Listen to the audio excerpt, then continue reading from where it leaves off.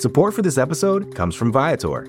Experiences are what people love the most about travel. That's why Viator has over 300,000 bookable experiences, so there's always something for everyone. They offer everything from simple tours to extreme adventures. Plus, Viator's travel experiences have millions of real traveler reviews, so you have the information you need to book the best activities for your trip. Download the Viator app now and use code Viator10 for 10% off your first booking in the app.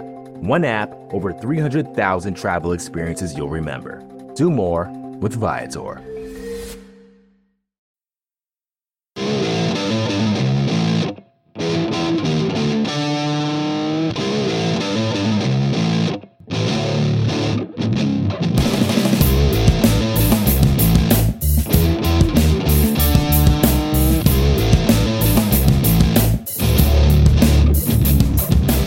What's up, everybody? Welcome to another episode of the Talking Chop podcast. This is episode 12 of the podcast.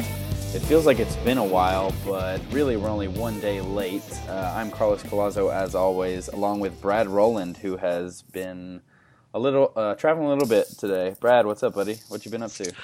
I'm good. Just spent all day in the car and then followed the Atlanta Hawks meltdown via streaming. So that, it's been a long day, but hey. It's a fine Monday evening. Nothing better than to talk about the Atlanta Braves, who are the Atlanta Braves. That's all I got to say about that. Well, I guess I have more to say since we're about to talk about it for the next however long. But Braves baseball, man. That's what we do. Well, if you can't find anything to say, I guess we can just turn it over to Eric Cole, who is much better at talking about this team than we are. I would have to say we're happy to have Eric on. I believe he's been the most prominent guest of ours on the show so far. Eric, how's it going tonight, my man? It's going well. I mean, other than these storms outside my house that are actually a little bit terrifying at this particular moment in time, and I guess this makes my third appearance on the show, so I'm pretty excited. Yeah, you're the veteran of the guests we've had so far. It's always good to have you again. You've put up a lot of work on the site recently. We'll get into that soon, but it's actually kind of a good thing that we're one day late, considering the flurry of roster moves that we had today. But if you guys aren't aware, be sure to check in on the site for all the details of that. We'll talk a little bit about it. But basically, the Braves selected the contracts of, and I'm going to probably butcher a couple of these names, Reed Brignac, Matt Tuiasosopo, and Chase Darno. I know I killed Matt's name. I'm sorry, Matt. Tuiasosopo. Tuiasosopo. So I was close. That was okay. Yeah, he had a very good family member who was a quarterback for Washington a long time ago. Ah, interesting. Well, if I would have known that, I probably could have pronounced his name. But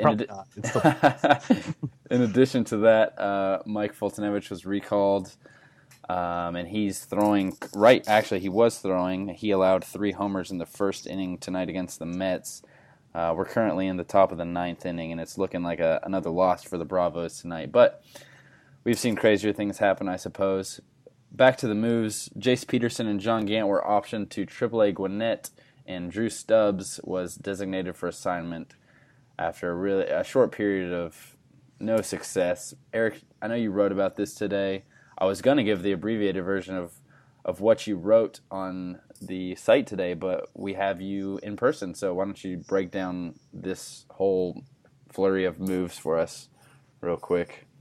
Sure. The Braves have been carrying an extra pitcher for a while now, and with the move to bring Bonifacio, which the Braves managed to screw up something terrible yesterday, it was kind of known that there was going to maybe sending another extra pitcher down, and with Gant just being recently called up, it's not really that surprising that he gets sent back down to AAA. Mm-hmm. Jace has been... He's had a really tough year. He's had games where he seemed like every at bat he put together a good at bat and it ends up just being a weak grounder to second. And he just needs to get more playing time. And with Freddie Gonzalez as the manager, doing lineups the way he does, and just the team desperately wanting to score runs now, giving him some time in Gwinnett makes some sense. And Drew Stubbs has been awful. He's struck out in a little over half of his at bats. And this is a guy who's been taking time away from Malik Smith, who up until recently was also struggling, but he managed to turn it on over the weekend, and I guess they kind of decided just to let Malik, have the reins for a while. and move on from the Drew Stubbs experience. And as for the guys who come up, these are all like journeyman, veteran types. These are not prospects for being Reed's on the wrong side of 30. Tuiasa Sopo is the same way. Tuiasa Sopo is nice in that he actually does have some power, and as a right-handed power bat, it's not like there's that many of those on the Braves right now, as we've got to find out the hard way when we didn't have anybody to actually come off the bat as a righty bat the other day. And Chase Darno is very much like a defensive replacement towards the end. Just there's another bench guy. The guys that they brought up aren't going to be super exciting, with the notable exception of Fulte, which I guess I'll talk about in a little bit. But it has more to do with just getting the guys that were playing poorly out of the lineup and maybe getting some guys that at least could get some replacement level games in before some of these guys get off the disabled list. Yeah, when I first saw this stuff, the only name that really surprised me was Jace Peterson being sent down. I guess it's just because he's one of the few guys we've gotten used to him being around consistently. But did any of these moves surprise you at all, Eric, or was this kind of all understandable given how the team has performed offensively? I mean, if I don't really look at Jace's stat line and kind of remove myself from how he's performed this year, it's definitely really surprising. But I mean, he hasn't performed really well, and right now, if we're just being honest, Jace is not in the long-term plans of the Braves. So it doesn't do him any good right now to be up in the majors and just not being able to hit anybody. At least if they send him down to Gwinnett, maybe he starts putting together some good at-bats and putting together some good games. He can either come back up and finish the year and establish some level of trade value, or at least establish some value for the club, maybe as a utility guy down the road. But right now, I mean, you can't play him against lefties because he basically can't hit him at all, and he's not hitting righties either. He doesn't really have a place in the majors right now, and so sending him to AAA might get him some confidence back and turn him into at least a semi-useful player. Yeah, versus I'm trying to see how many at-bats. I'm looking at his splits right now versus lefties this season. Okay, he's had 7 at-bats against lefties, and he has done absolutely nothing. He struck out 4 times, no hits. Obviously, tiny sample size, but I think it's been evident even from last season that Jace is not exactly a lefty killer. But Brad, I know we talked a little bit about Jace Peterson in that utility role going forward for the team, as that was probably his most likely role given some of the guys that were coming up, presumably to play middle infield for the Braves in the coming years. But do you think this is a turning point for his career? Do you think this is where we kind of not look forward, but I guess see him turning into a utility player? Or do you think that this start to the season combined with some of the struggles last year maybe have us even doubt whether he can become that utility player? I still am optimistic that he can become that guy. And one of the few things I was actually encouraged about in terms of the manager of this season was that sort of willingness to play Peterson in the outfield and kind of move him around. I think we've kind of, it's only, quote unquote, only 700 major league plate appearances for Peterson, but I don't think he's ever going to hit at a starter level. That's just my opinion. But you mentioned the platoon split issue. With no power, even in the minors, he really didn't have the power you're looking for. Even I understand he's a middle infielder by trade, but as a guy who's going to play around the diamond, he's probably a backup utility guy in the major leagues. And his defense is good enough to where he can stick in that role somewhere, even if it's not with the Braves. He was worth more than a win. And according to Fangraphs last year, most of that was his defensive value. And because he can play literally everywhere, I mean, he's a great athlete. You've seen him play outfield effectively already, and that's not even a position that he really knows how to play. So if you actually learn how to play the outfield, he might become a plus defender out there, and he's already a good defender on the infield. So long term, that's kind of what he is. And in my view, you guys both mentioned the 2 prospects we kind of all assume are going to be playing middle infield in the near future.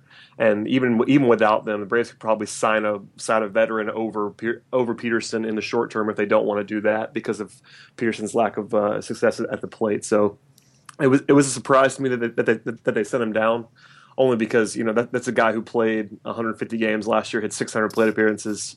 So it's kind of startling when you see a guy like that get sent down to AAA this early in the season. But maybe some seasoning. Eric mentioned that it might be good to have him get some confidence back at the plate. because I'm sure the Braves they understand they have him at a very cheap cost right now, and they know he can play defense, so they can sort of rebuild some of his value with the bat. That might be helpful long term, and the rest of the moves, it's kind of funny just because you don't think of this organization being so prospect laden, and they suddenly bring up three guys who are not prospects, but aren't necessarily very good either. So it's kind of funny. Like we've been preaching to the fans to kind of wait for the young guys to come up because they'll be so much fun, and then the first three guys the Braves bring up are all these past 30 or near 30 guys with very low ceilings. So it's like, hey, sweet prospects, but they're not prospects. Yeah, not really. So prospects. It's one of those weird days because Peterson's significantly younger than all the guys who just came up, and Stubbs being DFA'd. Stubbs was sort of a late addition, and we were all kind of surprised that he made the team that quickly anyway because he was brought in like the day before.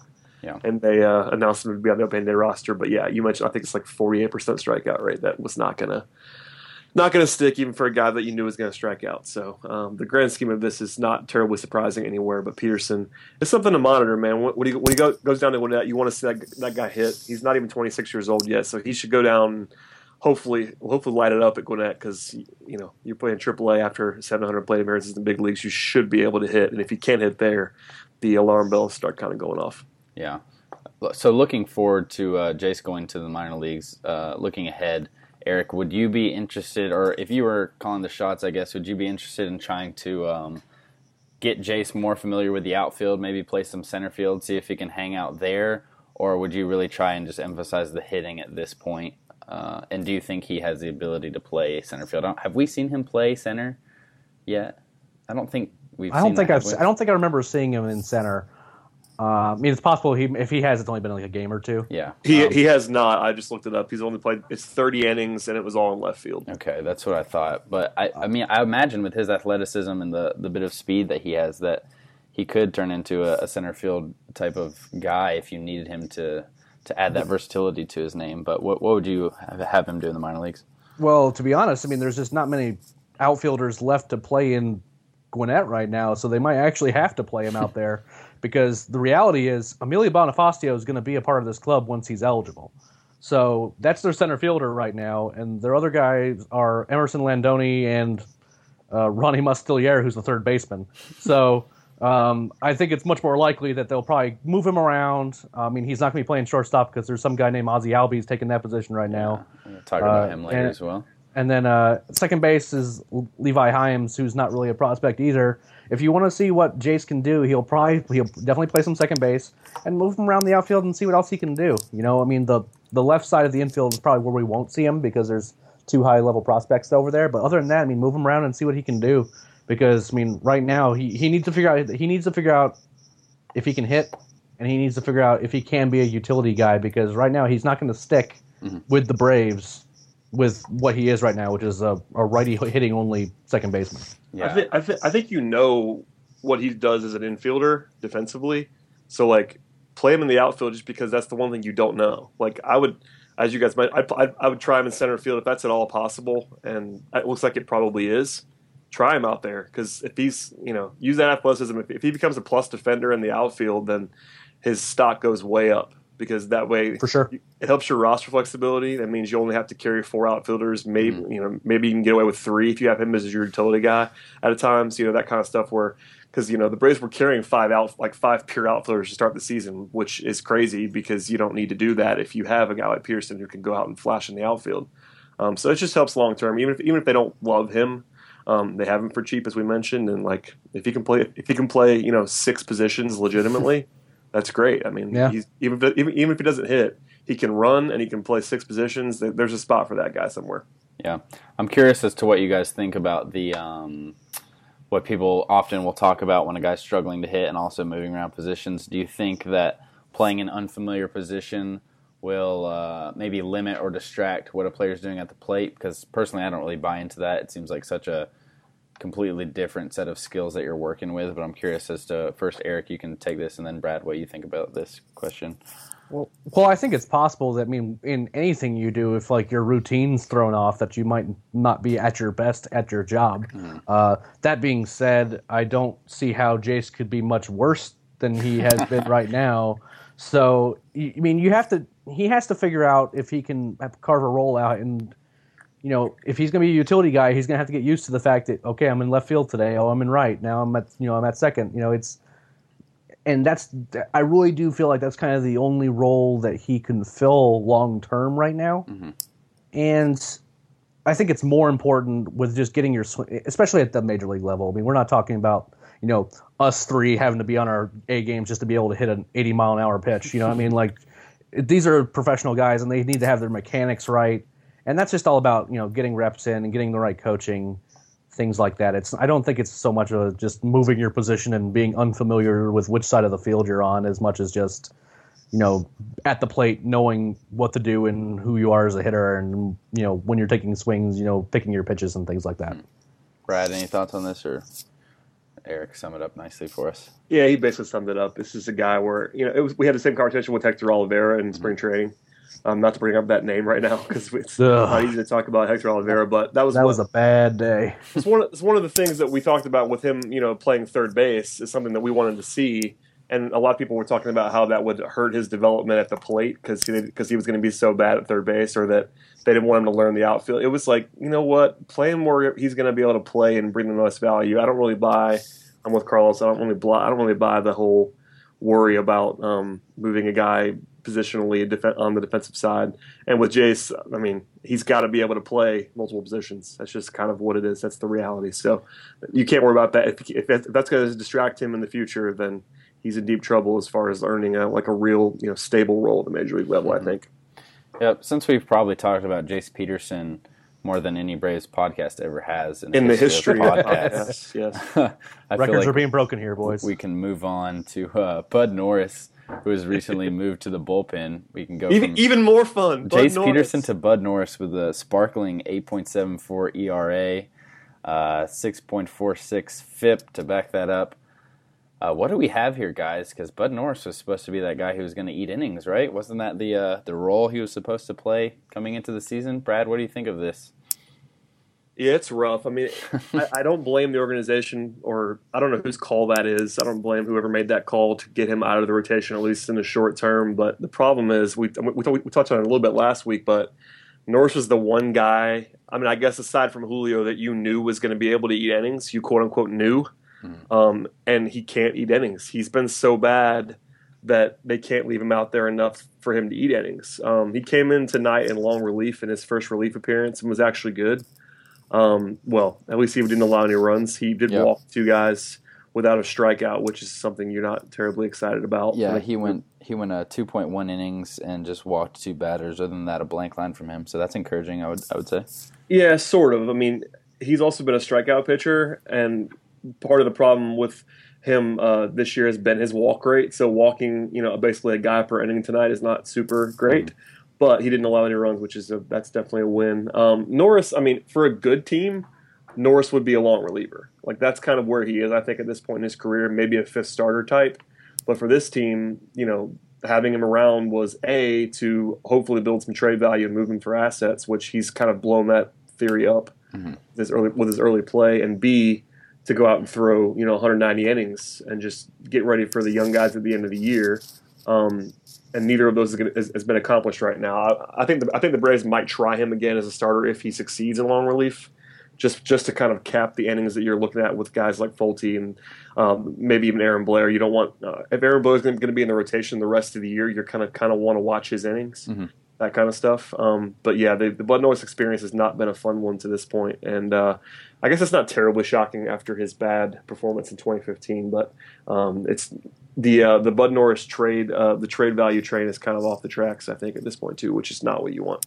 No. Eric, how much have you been able to see Bud Norris this year? Have you noticed anything specifically that's led to his struggles, or is this kind of just a guy who's maybe fading in his career? He's a guy that kind of relied on strikeouts, and he's not striking people out, which is kind of a problem. His stuff has just been really hittable. He's not when he hangs a pitch, there's not a lot on it, and it just looks like everyone's teeing off on him, and that's what you saw in Boston.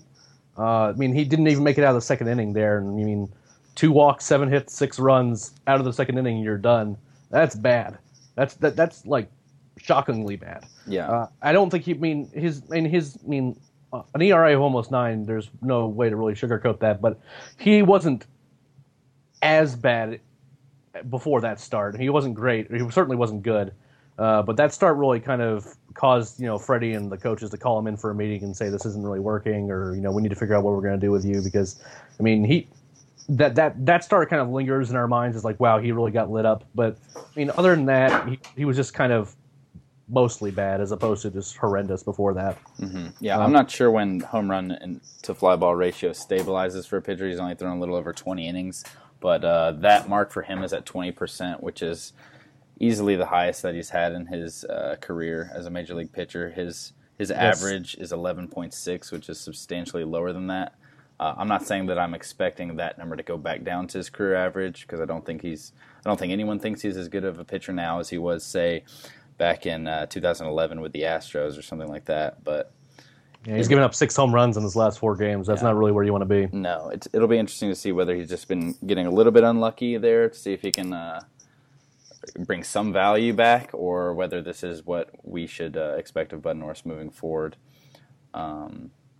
But unless you guys want to say anything else about Bud Norris, I feel like we can move on from that as well and talk about some more fun stuff. Does that sound good? I will reluctantly tear myself away from the Bud Norris discussion. And it's nice having you on, Eric, actually, because I was gonna briefly touch on the primer that you did for the draft, because I feel like we can move into the just minor league talk in general, considering some of the strong performances we've had from some of the guys like Dansby Swanson, Rio Ruiz, Ozzie Albies, Max Posey, Mike Soroka. The names go on and on. But before we talk about specific players, do you want to talk a little bit about what you did with your draft primer piece today and what we can expect moving forward as we approach the draft? Oh, sure. I decided I wanted to get a piece together that just talked about what was going to be going on in the draft, where the Braves are going to be picking, how much money they had to work with, and all that stuff, because the draft is ultimately an extraordinarily convoluted process, and how much draft pool you have, what slot values those picks have, and whether or not that matters at all. There's these weird money and numbers game that ends up going on in the draft, and I just kind of wanted to have all that information in one place so that people can go, okay, this is where the Braves are picking, or at least the early picks. I don't think they really need to know where they're picking in the 7th round or anything like that, but.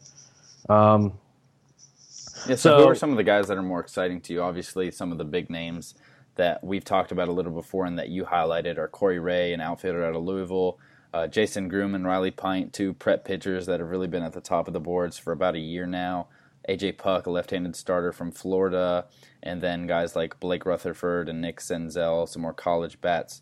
Are there any guys that stand out to you at this point? Obviously, we don't have a clear front number 1 that we might have had in years past, but who are some guys that you are particularly high on at this point? It would be amazing if Jason Groom fell to the Braves, and there are multiple high-end mocks that actually have that happening. Mm-hmm. He's a big lefty with 3+ pitches. Most everyone agrees that he's the most talented player in the draft, but there's been some issues with kind of him acting a little immature on the field. Plus, he had this weird. He's basically been declared ineligible for a few games because he went to visit his old high school. No one thought he really was doing anything wrong, but it was a dumb amateur rule from his school district, and ended up costing. Wasn't it that he moved to IMG Academy, right? And then he transferred back? Yeah, and he went to visit the school before that transfer had happened, basically. Okay. And so the school district's like, well, you're ineligible for 3 games. And it's not going to affect his draft stock at all. But at the same time, the teams that are picking in front of the Braves, the Phillies and the Reds, are kind of in the same boat with the Braves, is that they kind of want to have college-ready bats. Mm-hmm. So it's very possible that they're going to be going after guys like Nick Senzel, Kyle Lewis, Corey Ray, and that could leave Jason Groom just falling in the Braves' lap. Mm-hmm. And if that happens, I would be actively upset if they didn't take him. Yeah, that scenario would be hilarious, just to interrupt you really quick, because I think if that happened, the majority of Braves fans would be pissed because they don't want to see another pitcher drafted high. They want that college bat, and they want that bat soon. So I'm assuming most people want a college bat. They will absolutely lose their minds if it happens, but they will be absolutely wrong. Exactly. They could end up with the best talent, arguably, in the draft.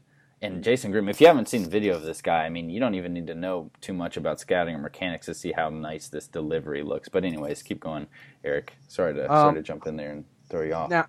Now, let's assume that craziness doesn't happen and Philadelphia and or Cincinnati doesn't lose their minds and lets Jason Groom fall out of the top spot. Mm-hmm.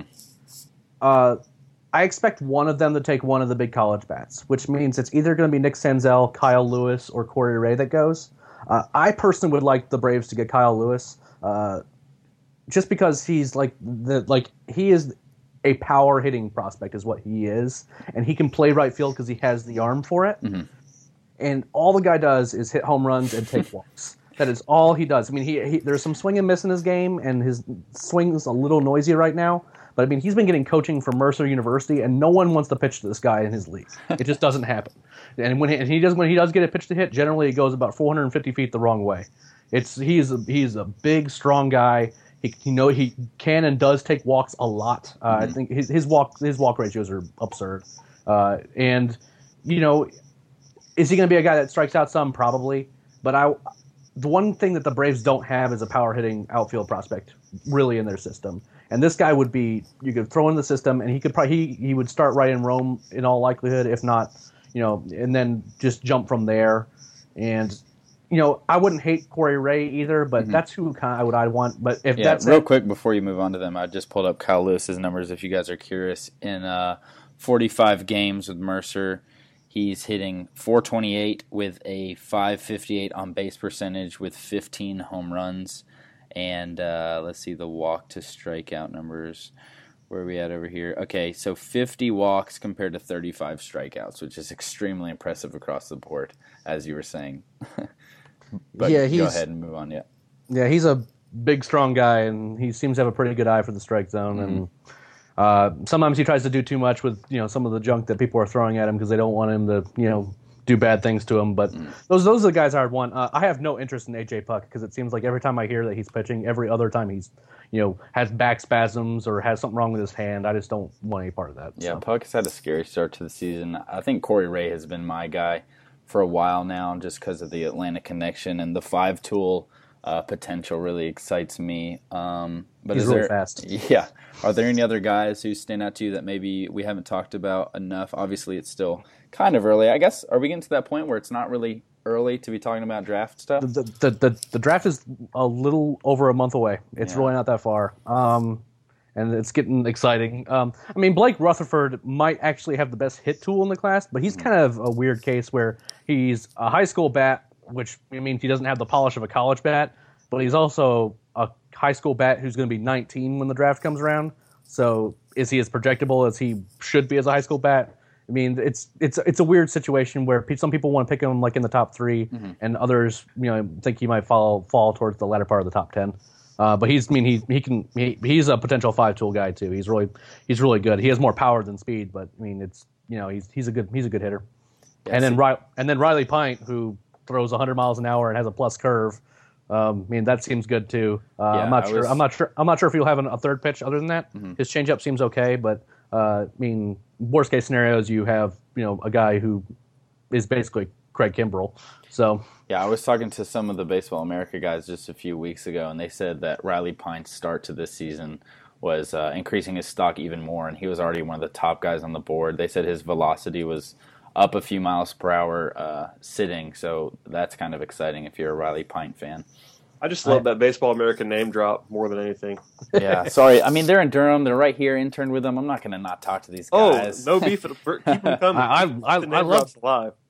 love Baseball America. I have no hatred whatsoever. Yeah, if you guys, if you're obviously you follow Eric on Twitter, but if you want to follow some Baseball America draft people, I'd say Hudson Belinsky is a guy you want to keep in touch with if you're interested in any of these guys and want to know more about them.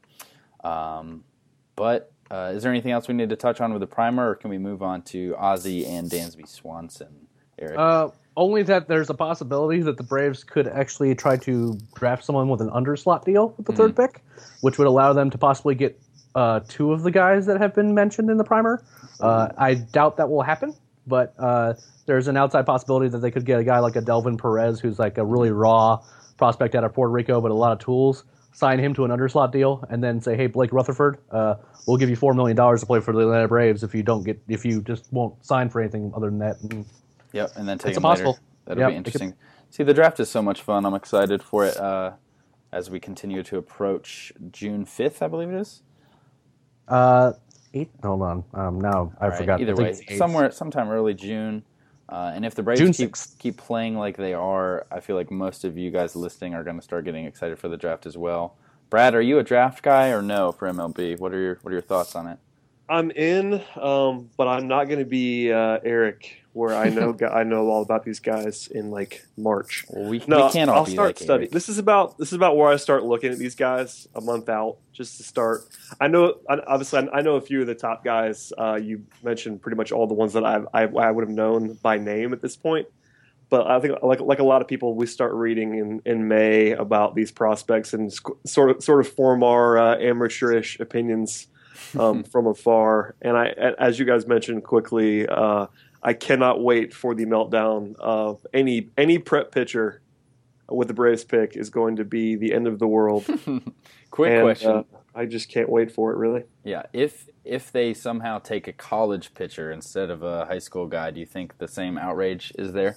It will be there, but it won't be as much. Okay. And I will be with them. Because Yeah, college pitcher they need to be picking in the 3rd pick. No, I agree. Yeah, there hardly ever are. I mean, maybe not hardly ever, but it's one of those things where Mark Appel? the last time the Braves did that wasn't that our good friend Mike Minor, Yeah. top Yeah. like 7 pick as a college guy, and that went well for a little bit, It did. And then it didn't. and then it didn't. But that wasn't. Yeah, I love Mike Minor. May he rest in peace. But no, it was. I think the college pitcher will be an easier sell for the fans, but a worse pick. So there you go. I love that analysis from Brad right there. All right, moving into some of the prospects who seemingly are panning out for the Braves. Ozzie Albies and Dansby Swanson, there's been no lack of talk of these two guys since we talked to you last. Both of them were promoted. Dansby is now in Double-A, and Ozzie Albies is now in Triple-A, which is insane to me because ever since we've been talking about these guys, Brad, I've said, no, everybody is pushing Ozzie too fast. He's not going to be here until 2018 at the earliest. And the dude is in AAA, like 5 years younger than the average AAA player. And obviously he's only had 2 games at that level, but he's hitting 337, 408, 467. And Dansby tore up high A, and he's hitting 341, 446, 565. So just real quick, what are your thoughts on the promotions of these two guys, Brad? And then we can hit up Eric for some deep analysis. Yeah, I'll let Eric hit the deep stuff. But Ozzie Albies is 19, man. Like he's going to be 19 this whole season. He turns 20 in January, and he's in AAA. And I think most people think he's going to be up this year. And this move would sort of be in line with that. Like it would be kind of a surprise now if he wasn't up by like August, September. Because why else are you putting him in AAA in late April, early May? And it would be crazy. I mean, the last guy that was up at this age was Rafael Furcal for the Braves. Yep. Yeah, that's probably the best comp for him. And before that was Andrew Jones. So it's like that stuff doesn't really happen. But he's been so good at every level that it's something that doesn't seem too crazy. I was with you though, Carlos, on the it all sounded way too fast. But the way that he's playing, and I think this is important to note how bad the major league team is probably going to push this along just a little bit. They'll never admit that, but getting him up late this season will help to build some excitement, maybe sell a few tickets, that kind of stuff. Maybe that's the skeptic in me, that they would let that play into it at all. But this is also a team that kept Jeff Francoeur for exactly that reason, and no one will convince me otherwise. Although Jeff's been actually pretty decent so far. That was a factor, and no one will tell me that it wasn't. And every time he gets announced, there's a huge roar from the fans, and that's not a coincidence. Anyway, but no, Ozzie Albies has been great, and he's also a guy that with his particular tools, his speed, his hit tool, like he's kind of already, a guy who probably could help you right away. Like it's sort of the projectability standpoint. Like his ceiling is not as high as Dansby Swanson's, and we've kind of talked about that. But as far as a guy who might help you more right away, he might be able to do that, and he's on that. It seems crazy to say with a 19-year-old that he could help you right now, but it kind of looks like a guy who could compared to the current options at the big league level. So he's been a great story, man. It's been a lot of fun, and I can't believe he's in AAA already. It's kind of crazy. Yeah, you can go down the road and watch him, Brad. Well, I will literally be there tomorrow night. I'm going to Gwinnett Tuesday night. That's fantastic. I can't wait for your report afterwards. My in-depth scouting analysis Exactly. from deep in the outfield, I'm sure, wherever I'll be sitting at Gwinnett tomorrow night. But yeah, it's going to be it'll be cool to see Ozzy, and now Jace Peterson will also be in it. There you go. But really quick for some context, Austin Riley and Braxton Davidson, who are probably two of the better known hitting prospects in the system, are both 19 years old. Austin Riley is in low A and he's hitting 244 with a 272 on base percentage, and Braxton Davidson is in high A where he's hitting 183, 250 with a 250 on base percentage. Just for some context there, to throw it in there to show you how insane Ozzy has been. But Eric, what are your thoughts on these promotions? Thoughts on how quickly Ozzy's being pushed through the minors, and then I guess your thoughts on Dansby as well, to touch all of our bases. I'll just touch on Ozzy really quick, because kind of what he's doing is frankly amazing.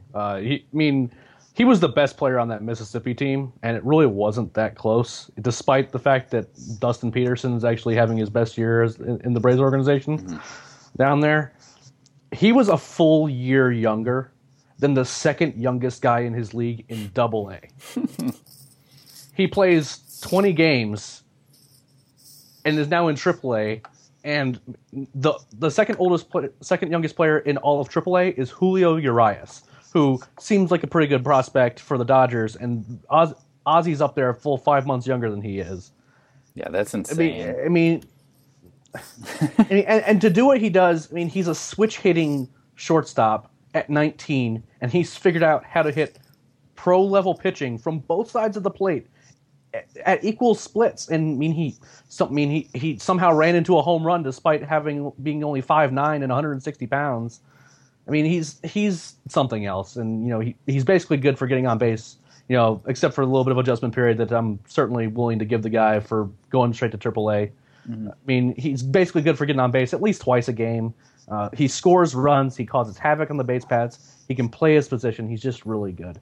I'm not 100% certain, though, that Dansby hasn't been better this year than he is, which is really kind of hard to wrap my head around.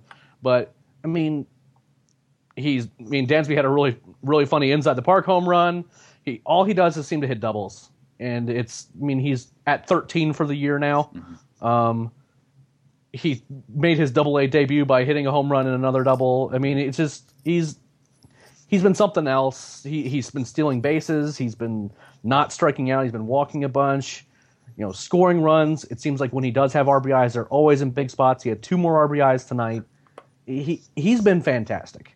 I honestly do not know what the Braves are going to do at shortstop, because both of these guys are really, really good baseball players. I know Dansby has some experience playing second in college. Maybe that's the only reason why you put him at second. Mm-hmm. I know that. Maybe Dansby's the more prototypical, has more power potential than Ozzy does, and you move Ozzy over to second. I know both guys want to play shortstop, but I would not let money is, baby. Well, there's definitely that. But I don't think anyone's going to see Ozzy or Dansby playing second base and say, I'm not going to pay him as much. I think if anyone targets them, it's for to be their shortstop. Yeah, so that's certainly true. And I would not let either of these players go anywhere if I were the Braves. They're really, really special players. Every time they're up the bat in the minors, something happens, and they're just guys who make plays and make things happen, and they've just been fantastic all year. I can't wait until they're both at the major league level, and the solution is just to have them play paper, rock, scissors before every game, and whoever wins that day gets to play shortstop. I'm excited. I'm excited for them to hit 7th and 8th in the lineup when they come up. It's going to be 7th. They're going to have that Malik Smith protection. 7th and 9th with the pitcher in the 8th spot. Brad, come on. Yeah, it's true. If Julio pitches, he'll be hitting 8th. No, just 13 doubles in 101 plate appearances is flatly absurd. Like, I don't care what level you're at. That's like you're on pace for 80 doubles. Like that's insanity. Yep. I know this is a small sample in the low minors, but like this guy Dansby's been out of his mind. I mean, the numbers are like they're all video game numbers for Albies and Swanson right now, and I know it's early, but it's okay to get excited about these guys right now because that's all we have. Right, exactly. That's all we have. They're both coming, and at this point, it would be a shock to basically everyone if they both weren't up by the end of the year. I think. Whether that's responsible or not is another discussion that we can definitely have. But I think it's pretty clear that these guys are on the fast track, and it's fun to get excited about, if nothing else. Yeah, I guess the counter to that being detrimental to them is like if they're performing, why not push them forward? I mean, we've had a conversation before about the just the Super 2 status of arbitrarily holding players down when they're ready to move up. So if these guys are performing that well, I mean, I guess your argument could be, hey, they've shown you that they can succeed here. Go ahead and send them up. Well, and would anybody be surprised now if they were your starting shortstop and second baseman opening day 2017? Not at all. Not really.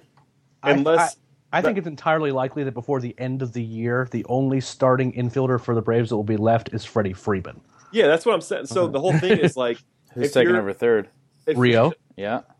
Before no, go ahead, Brad. We'll touch. Yeah, I was just saying, if you're prepared to do that with these guys, like, don't you want to see them in September? Like, you're opening a new ballpark 2017. You want to be competitive next season, and if you're planning on starting these two guys together, like, it might be a good idea. Because, like, if you're doing that, you're blowing up the Super 2 anyway. So go ahead and bring them up in September this year. Get their feet wet a little bit. Even if they don't perform, like, you want to at least see them and get them a little bit of seasoning. Because if that's the case and they start opening day, you're heavily relying on them being good next year because you want to be good.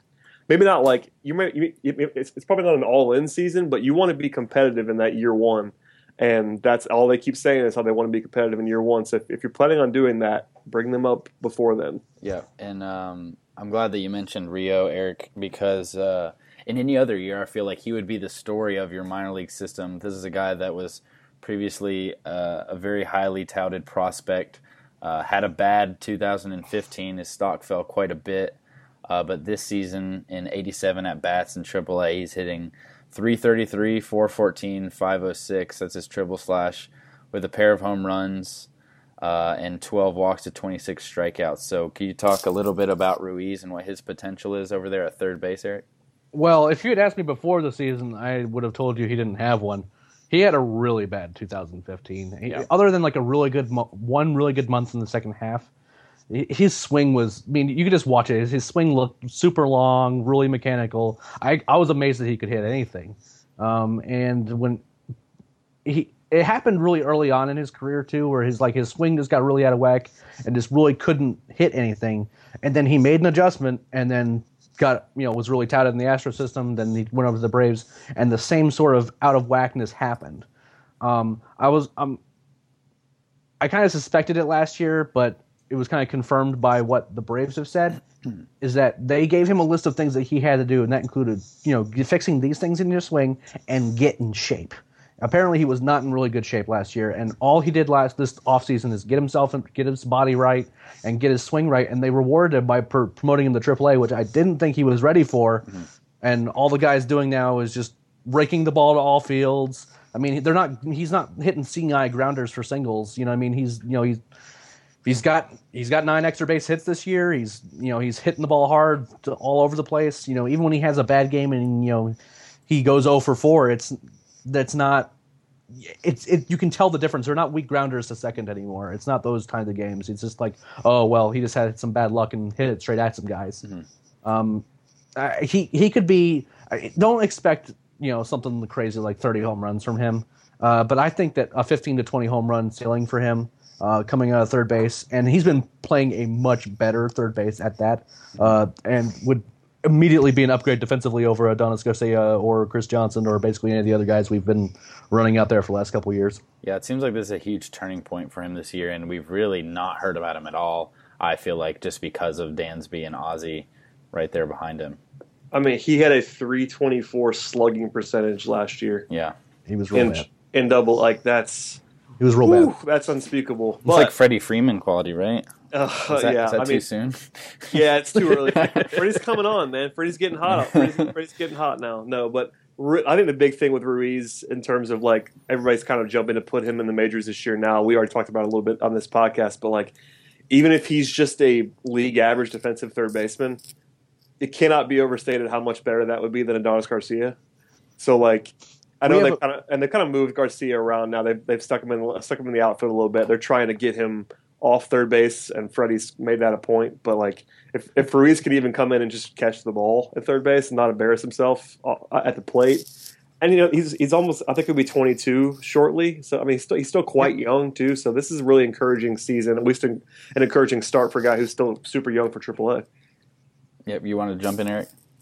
Yeah, I mean he's still a young player. I don't want it to be a super early call up. I mean some guys. I mean I've already had multiple people tonight asking me, why don't they send Rio up there right now? Oh. I mean no, I mean that would be awful. He needs to at least get I'm with Brad. I have no problems with like a September call up, and it would be really exciting to see an infield of Rio Ruiz, Dansby Swanson, Ozzy Albies, and Freddie Freeman. Those are all guys who can hit, and frankly, only one of the guys who have those spots on the team right now can do that right now, and that's Freddie, who's finally coming back on. I mean, I was willing to entertain the Adonis Garcia experiment for a while, but he doesn't hit anywhere close to enough to how historically bad he's been this year on defense, and Eric Ibar is right there with him, and and I mean like that left side of the infield is abysmal, and to replace them with Rio and one of Dansby or Ozzy would be fun to watch, and I want them to get all the time that they need to get ready for that. Yeah. But I would like for that last month of the season, I think it would be really interesting to see those guys up. Yeah, especially when you're talking about a guy like Rio who's had these mechanical adjustments that he's had to make in his swing, like you mentioned. I feel like promoting him to the big leagues and having him make that adjustment while trying to get some consistency with his swing and find some success, like that's only going to hurt him, I feel like, because once you jump to the major league level, you're going to have to adjust. And if you're already working on getting that consistency with your swing down at the AAA level, that's quite the challenge. So I'm all with you guys for waiting. I'll do my job here and pour some cold water on it too. Like this is only 99 plate appearances this year from Rio. For sure. I mean, I know you guys know that. We have to say it just so that we're not getting accused of being super homerish here. Like we don't know if Rio Ruiz is going to be good at the plate. We don't know that because of his track record's been spotty. He's had a couple good years, a couple bad years in the minors.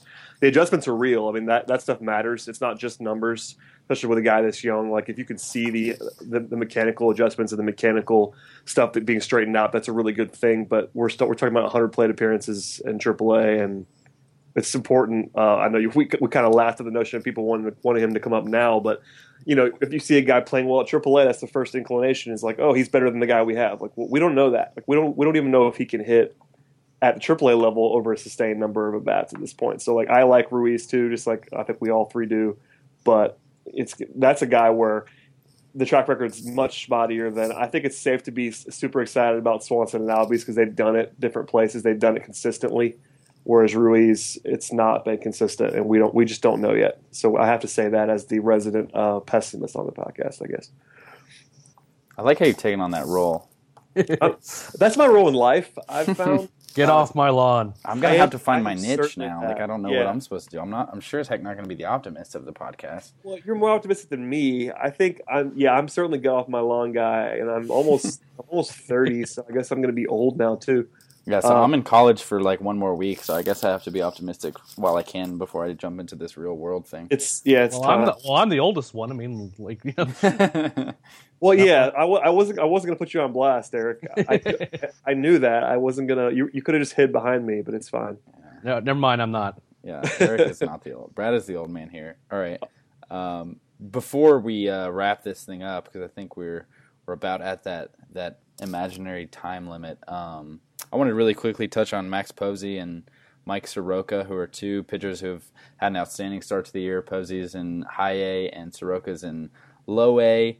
Posey has a 1.69 ERA and 23 strikeouts to just 4 walks in 26 innings so far. And Soroka has had some similar numbers, 29 strikeouts to just 3 walks with a 1.33 ERA in 27 innings.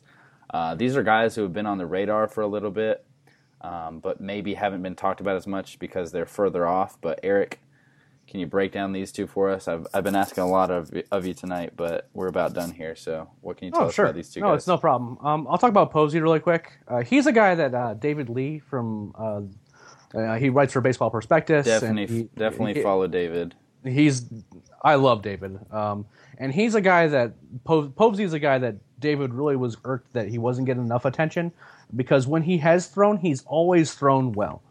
He was pretty dinged up last year, and he has a large frame for a pitcher, and it just seemed like he couldn't get healthy last year.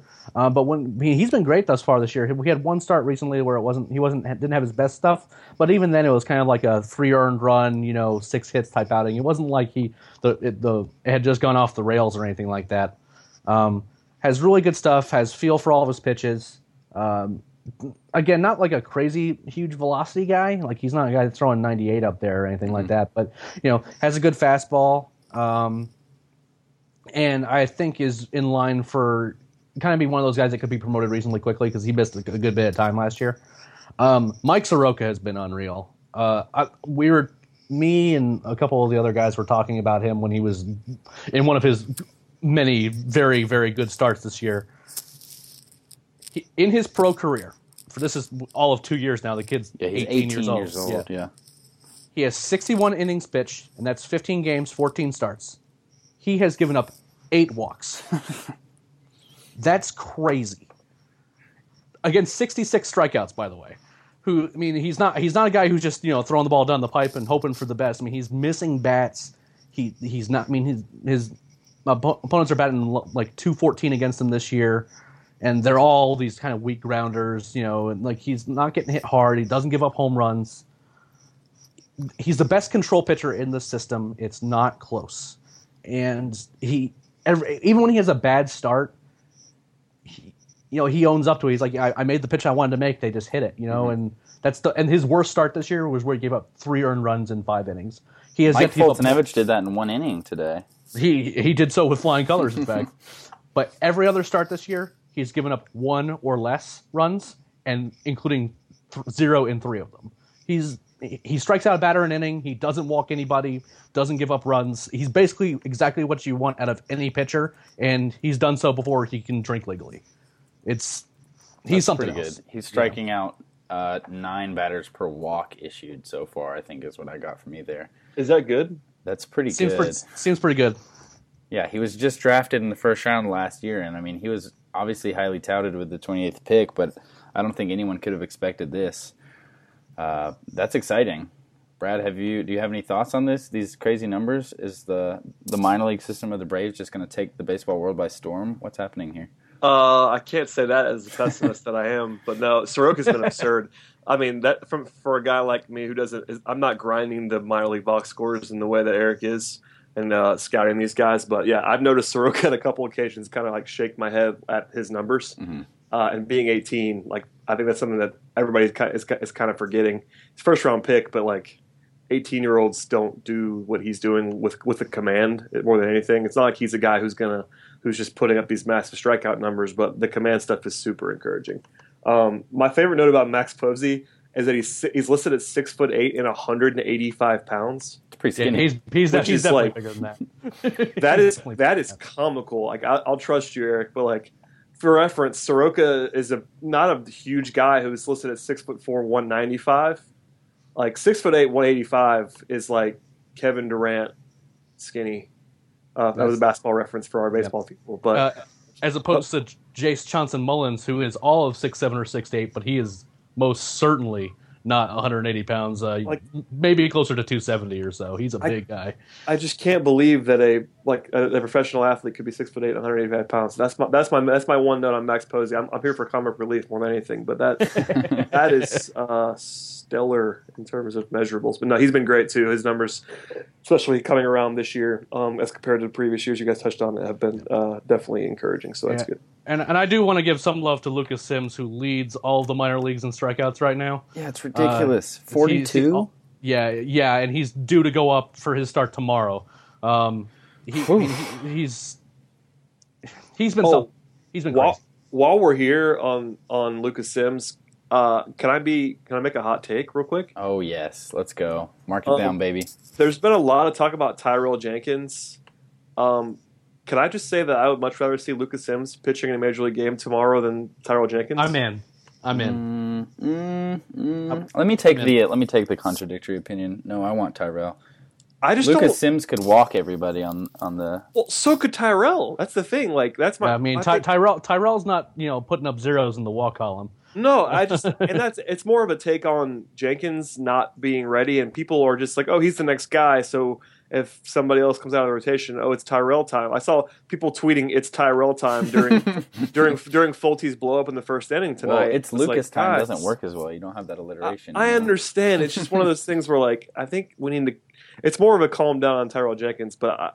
Lucas Simpson's been awesome, man, and like people forget he was like a big time name. Prospect. He was a top 100 prospect. He had a down year last year that kind of deflated his stock a little bit, and that happens. But like people act like he's like some also ran now because of all. I think part of it is that he was already in the system, and all these new guys came from out of the system, and they get all the attention when Sims was kind of flying under the radar, and that coupled with the down year sort of made him sort of fly away from us. Mm-hmm. But Sims is a nice prospect, and he's been pitching super well. So that's a guy who we should probably talk about more, not us necessarily, but just in general, Braves fans should talk about more. He's sort of been lost in the shuffle, and it's been nice to see him get some shine, and he might be closer than we think to getting up there too. Yeah, he just recently got promoted. He's got 26.2 innings so far this year between AA and AAA with a 2.03 ERA.